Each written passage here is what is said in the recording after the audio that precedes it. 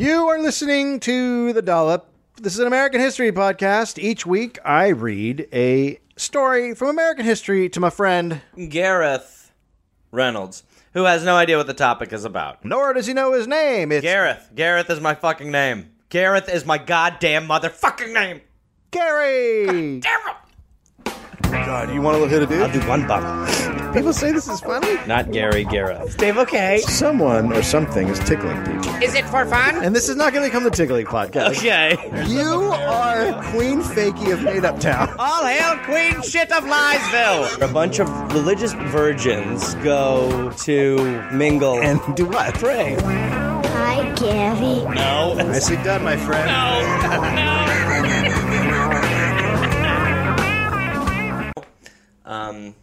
Good. Good for So- you. Way to keep that. So that's a good. That was good to be on order top to do of it things. in. That was good to be on top of things like you just were.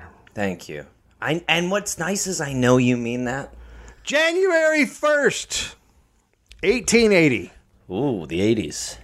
Elmer McCurdy was born to an unwed teenage mother, 17-year-old Sadie McCurdy, whose family gave the infant Elmer to her brother George and his wife to raise. Okay. That's what you did back then. Yep. Hide the shame. Give him a horrible name. Give him to your brother. George died of tuberculosis in 1890. Awesome. So when he was 10.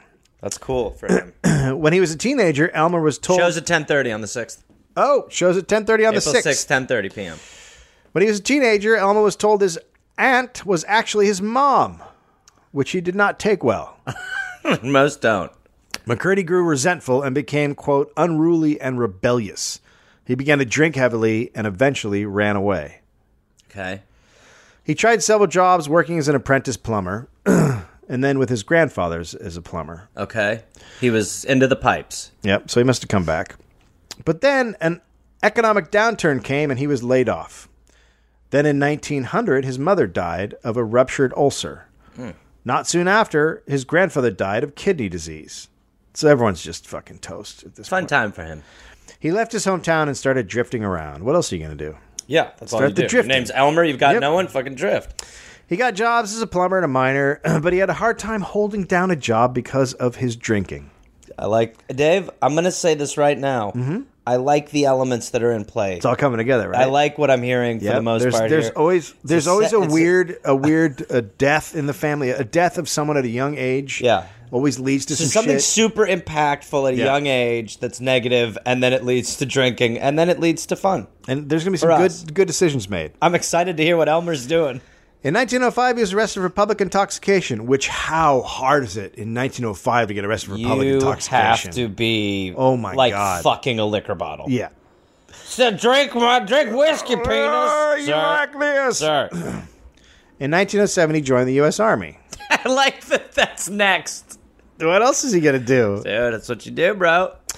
He was assigned to Fort Leavenworth. McCurdy was a machine gun operator and was trained to use nitroglycerin for demolition purposes. Okay. Now, I will just say again, Uh-huh. there's a buzzword I Yeah. think we're going to be talking about soon. He was honorably discharged on November 7th, 1910. After leaving the Army, McCurdy and friend Walter Shapelrock were arrested for possession of tools used for burglary. Those tools included chisels, hacksaws, funnels for nitroglycerin and gunpowder, and money sacks. Wow. I mean, money sacks is like they just read a comic book. I assume that it's just a big sack with a dollar sign on the side. If it's not, I'll be extremely let down. And on the other side, it says, for stealing. Yeah, for stealing money. McCurdy and his friend told the judge the tools were not intended for burglary purposes, but were tools they needed to work on a foot-operated machine gun they were inventing. Is that... So the chisels, hacksaws, funnels Is for that a good nitroglycerin, cover-up? gunpowder, and money sacks. But is that even like... I'm just gonna go back one more time. Chisels, Yeah. hacksaws, funnels for nitroglycerin and gunpowder, and money sacks. So they were using that. Yeah. To They're build a MacGyvers, dude. They'll figure it out. McCurdy was found not guilty by a jury in January 1911. God bless our legal system. God bless it. Awaiting trial, he met a man named Walter Jarrett. After being released, McCurdy met up with Jarrett. Jarrett gave McCurdy the nickname Missouri McCurdy. Which he was under the impression rhymed. They set out to be bank robbers, but they were not very good at it. They often blew up the money with the nitroglycerin used to blast open the safe. It turns out McCurdy had only received minimal training with nitroglycerin when he was in the Army. Can you imagine being like the bank manager who comes in the next day and just like, did they just blow it up? Everything's blown up. They just blew up the money? Well, everything's blown up.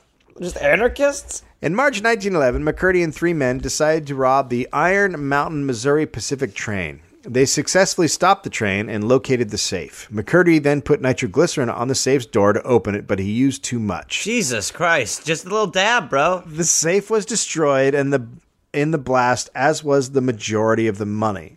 Wouldn't you err on the side of caution with less? You can put more on. Yeah, you can put more on after. Put more on. Yeah. McCurdy and his partners managed to net $450 in silver coins, most of which were melted. Cool. Do you guys take melted money? Y'all take chunks? Yeah, all right. So right here you can see I have about $1.25. This is about 50 coins. Now they're all one here, and how much of this melted silver for a pack of smokes? In September 1911, McCurdy and 2 men robbed the Citizens Bank in Chautauqua, Kansas. Lovely. They spent 2 hours breaking through the bank wall with a hammer. Okay. So far, I like the plan. Yeah. McCurdy then placed a nitroglycerin charge on the vault. The blast blew the vault door through the bank, destroying the interior of the bank, but did not damage the safe inside the vault. Oh, God. McCurdy then tried to blow the safe door open with nitroglycerin, but the charge failed to ignite. Then the lookout man got scared and ran off. That's a good lookout man right there. Well, I don't like what I'm looking out for. I would be watching it and going, yeah, I'm out of here. I would be like, this man has only burned money. I'm not going with him. McCurdy and his accomplices stole about $150 in coins that were in a tray outside the safe. Jackpot, baby. This is the score we've been talking about. The coin thieves. One more of these and we can buy something like a TV. They don't like bills. Yeah. Later that night, the men hopped a train, which took them to the Kansas border. They split up. McCurdy made his way to the ranch of a friend, Charlie Rivard, in Oklahoma. He stayed in a hay shed on the property for the next few weeks and drank heavily. Nice. That's the kind of house guest you want. That's the guy you want out there in the hay shed. Yep. Just a drunk man. So maybe the house isn't the right place for you. How do you feel about just getting blackout drunk in the hay shed for a couple weeks? Go ahead and lay out there in the. There's hay. There's whiskey. More hay. There's hay. So you could just be there. On October 4th, 1911, in Oklahoma, McCurdy and 2 men planned to rob a train after hearing that it contained $400,000 in cash. Oh, dude, that's $150. Yeah. Right there, ready to go. $150. It was intended as a royalty payment to the Osage Nation. To the what? American Indian tribe. But the men stopped a passenger train instead. So they stopped the wrong train. Cool. All right, man. Everything's coming together. The spectacular robbery netted them $46. Woo! 2 demijohns of whiskey, which is, I think, like 5 gallons of whiskey. Oh, dude, that's like $200,000 right there. An automatic revolver, a coat, and the train conductor's watch. A coat and a watch? Boom! Boom! That's worth it. Same thing as $400K. That's the same thing. I don't know. There's not much of a difference, really. McCurdy was disappointed by the haul. Why? And returned to Rivard's ranch on October 6th, where he began binge drinking the demijohns of whiskey. So he's back. So he's back in the hay shed. It is a little telling that the best thing he's stolen so far was 2 giant things of whiskey. Yeah, and that coat. And the coat, right. By this time, he was also ill with tuberculosis, a mild case of pneumonia, and trichinosis. I know what trichinosis is. Trichinosis is where you convince your buddies that you know how to rob, and you actually don't. Isn't that the thing where you pick at yourself all the time? Is that what it is? I don't know. No, that's pichinosis. He stayed up drinking with some of the ranch hands before going to sleep in the hayloft the following morning. In the early morning hours of October 7th, the posse of 3 sheriffs tracked McCurdy to the hay shed using bloodhounds. Yeah, who smelled bourbon? They were like, find bourbon. Find alcohol, dogs. They surrounded the hay shed and waited for daylight. Sheriff Bob Fenton recalled, It became just around 7 o'clock. We were standing around waiting for him to come out when the first shot was fired at me. It missed me, and then he turned his attention to my brother, Stringer Felton. He shot 3 times at Stringer, and when my brother got under cover, he turned his attention to Dick Wallace. He kept shooting at all of us for about an hour. We fired back every time we could. We do not know who killed him. We found one of the jugs of whiskey which was taken from the train. It was about empty. He was pretty drunk when he rode up to the ranch last night. McCurdy was killed by a single gunshot wound to the chest, which he sustained while lying down. He was dead at the age of 31. Quite a run. Do you like that story? From top to bottom, quite a run. Wait. Huh? Well, What? there's more. But no one ever claimed Elmer's body. He had no family. He didn't even have any friends who cared enough to give him a memorial. What's Dave? And so Joseph L. Johnson, a funeral director, took his body, preserving it with a huge amount of embalming fluid laced with arsenic, effectively mummifying him. Johnson was so proud of his handiwork that he stood Elmer up on 2 feet right in his funeral parlor and charged people money to come see him. 5 cents. What the fuck? 5 cents to see the body of Elmer McCurdy. Imagine going into a funeral and seeing an embalmed standing man. I'm here to bury my mom. Hey, if you're looking at that, give me a nickel. Come on now, buddy. No stealing looks at Elmer. The payment was placed in Elmer's open mouth. I'm sorry?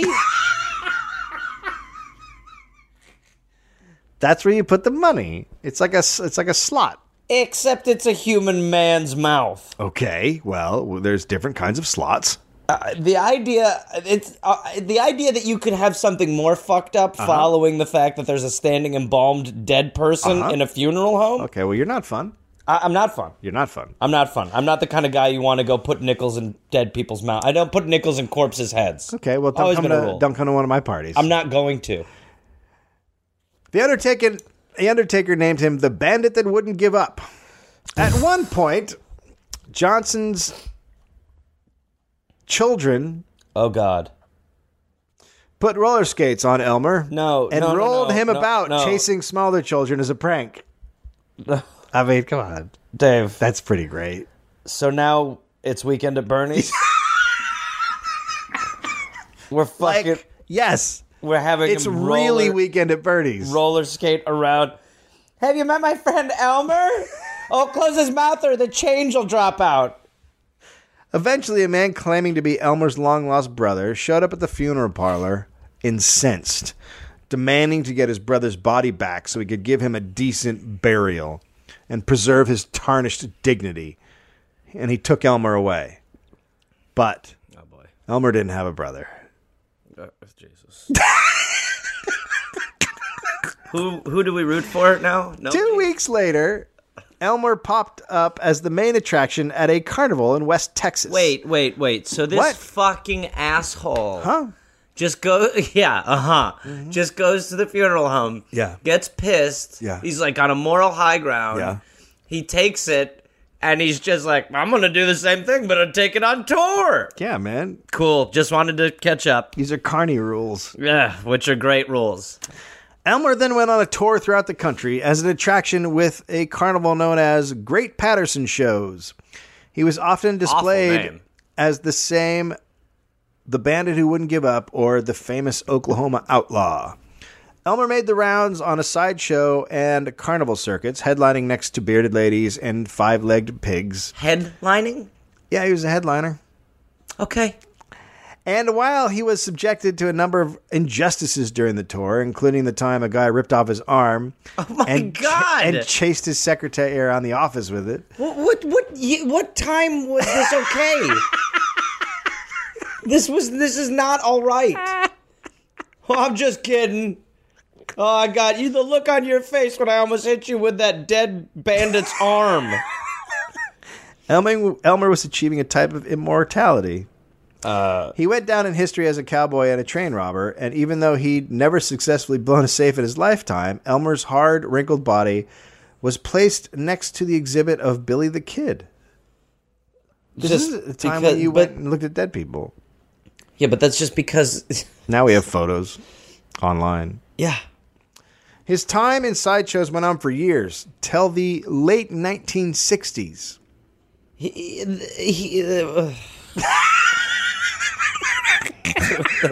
that's real. That's a real...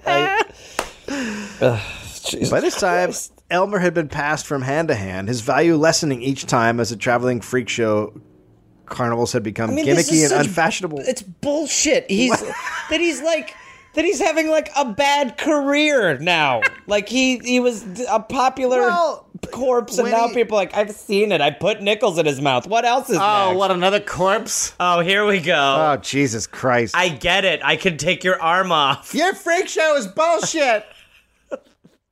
Eventually, one of his new owners drilled a hole into the back of his neck. Oh, my God. They say yellowish goo seeped out when they did so. I mean... Elmer was put into a contraception in a haunted house where he'd appear to twitch and jiggle when cars rode by. This is a human man. They called him the 3,000-year-old man. And 1,000-year-old man, sorry. They would have him twitch? Well, he'd be twitching on the little... He'd be hanging, and then they'd have a thing that would make him, like, jiggle. I mean...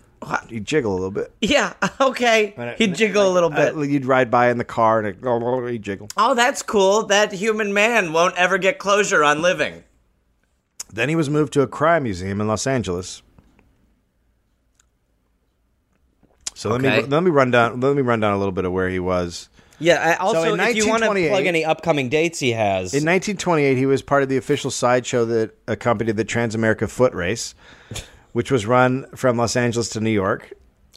So he was like the official corpse of the Trans-American Foot Race. We found our dead guy.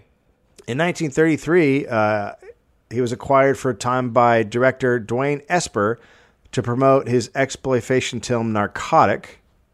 Exploitation film. Elmer was placed in the lobby of theaters as a dead dope fiend who Esper claimed had killed himself while surrounded by police after he robbed a drug store to sport his habit. Oh, my God. Could you imagine going to the ArcLight and there's just a body there? No, I cannot imagine that. When the owner of Elmer died in 1949, Elmer was placed... Owner is a very unfair term for this person. Elmer was the owner of Elmer. I disagree. Of course you do. When the owner of Elmer died in 1949, Elmer was placed in storage in a Los Angeles warehouse. In 1964, Elmer was lent to filmmaker David F. Friedman. He eventually made a brief appearance in Friedman's 1967 film The Freak, or She Freak. In 1968, Elmer was sold along with other wax figures for $10,000 to Spoonie Singh, the owner of the Hollywood Wax Museum. Oh, God, the wax. So the wax. Oh, God, it's a man. It is a man. It is. I'm not sure about that. It's not fair. Singh had bought Elmer for two Canadian men who exhibited them at a show at Mount Rushmore. While there, Elmer sustained damage in a windstorm. The tips of his ears, along with his fingers and toes, were blown off. Oh my fucking God! The men. So what is? Keep going. What? Well, what? Like, at what point does he sort of lose value? He's not even a man anymore. He's an earless, toeless, fingerless, fucking embalmed corpse.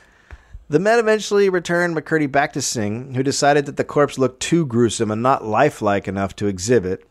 Singh then sold Elmer to Ed Learsh, owner of The Pike, an amusement park in Long Beach, California.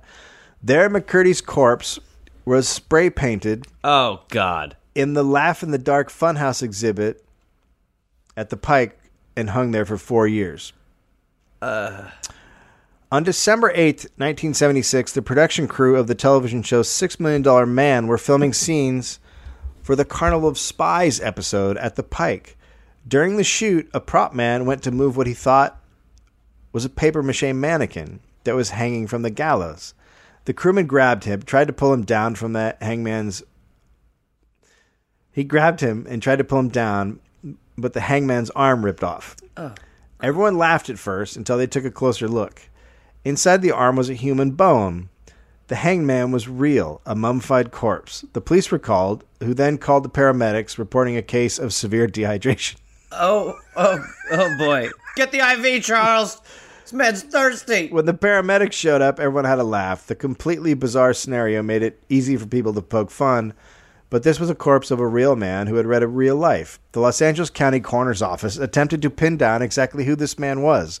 Dr. Joseph Choi conducted an autopsy and determined that the body was that of a human male who had died of a gunshot wound to the chest with bullets from the turn of the century. And strangely, they also found a corroded penny in the man's mouth, dated 1924, and several ticket stubs to a wax museum and the Museum of Crime in his mouth. His mouth. His fucking mouth. Well, that's the slot. Yeah, I know it's the slot. The body was completely petrified, covered in wax, and layers of phosphorus paint. It weighed approximately 50 pounds and was 63 inches in height. 50 pounds? Some hairs were still visible on the sides and back of his head, while the ears, big toes, and fingers were missing. Yeah, hey, big deal, right? The examination also revealed incisions from his original autopsy and embalming. Tests conducted on the tissue showed that the presence of arsenic, which was a component of embalming fluid in the late 1920s. Tuberculosis was found, as well as scars. The bullet jacket was found, and it was determined that type was used between 1905 and 1940. Investigators then contacted the son of the man who had owned the Museum of Crime, who confirmed the body was that of Elmer McCurdy. The news of what happened to Elmer was on TV, radios, and in newspapers. Funeral homes called and offered to bury him for free, but the L.A. coroner decided to wait to see if any relatives would come to claim his body.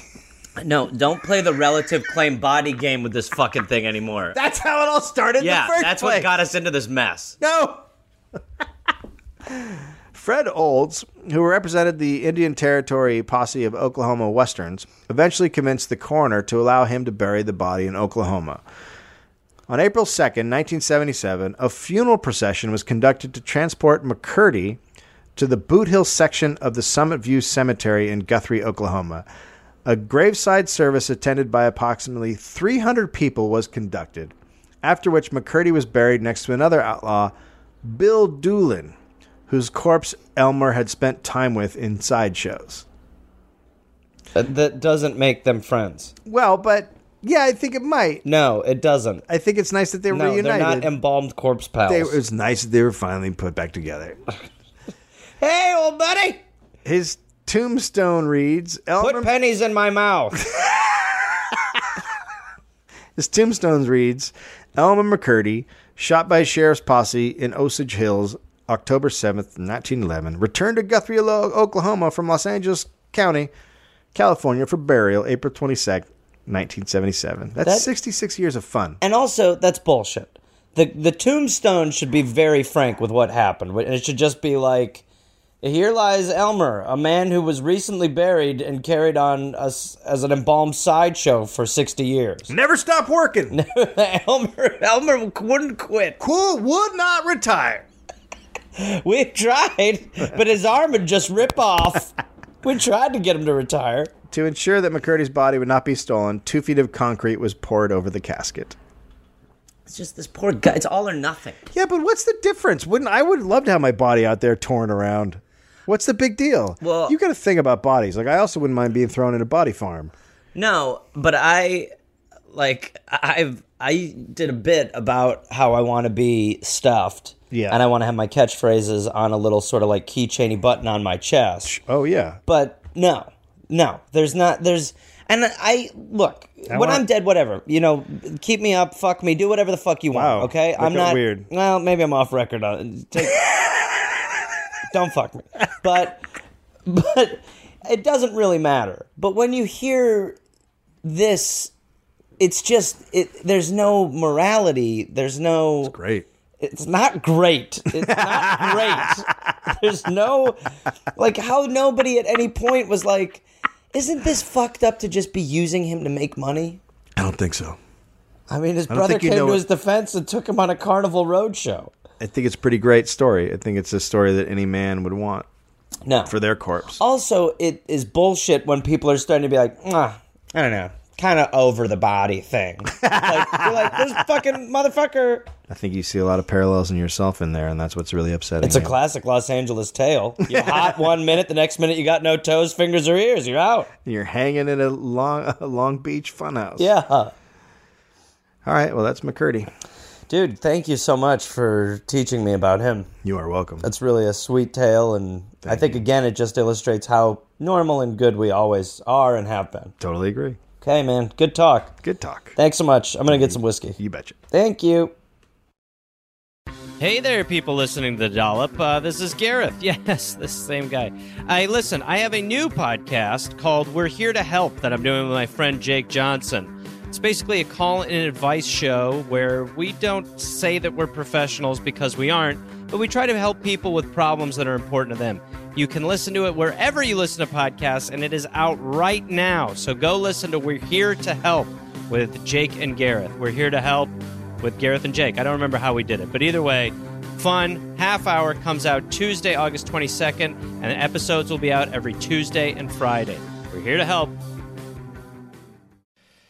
Oh, hey there, everybody. It's Gareth, from this podcast. Listen, I've got some stand-up shows I'm inviting the Gareth Army, to join me for. I will be in Fort Collins, Colorado, August 18th and August 19th. I will be in Minneapolis, Minnesota, August 24th through August 26th at Acme. I will be going to the UK in September. Please join me. I will be in Glasgow, September 13th, London, September 15th, Dublin, September 17th, and September 19th, Manchester, Birmingham, September 20th, Bristol, September 22nd, and Cardiff, September 24th. And then in November, I'll be in Australia. November 10th, almost sold out, I think. I'll be in Melbourne, Australia. Then I will be in Northbridge, Australia on November 15th. Adelaide, November 16th. Canberra, November 17th. Brisbane, November 18th. And then I will be in Sydney on November 24th. Go to GarethReynolds.com for tickets. Garmy, let's get at it after it. Let's see you there.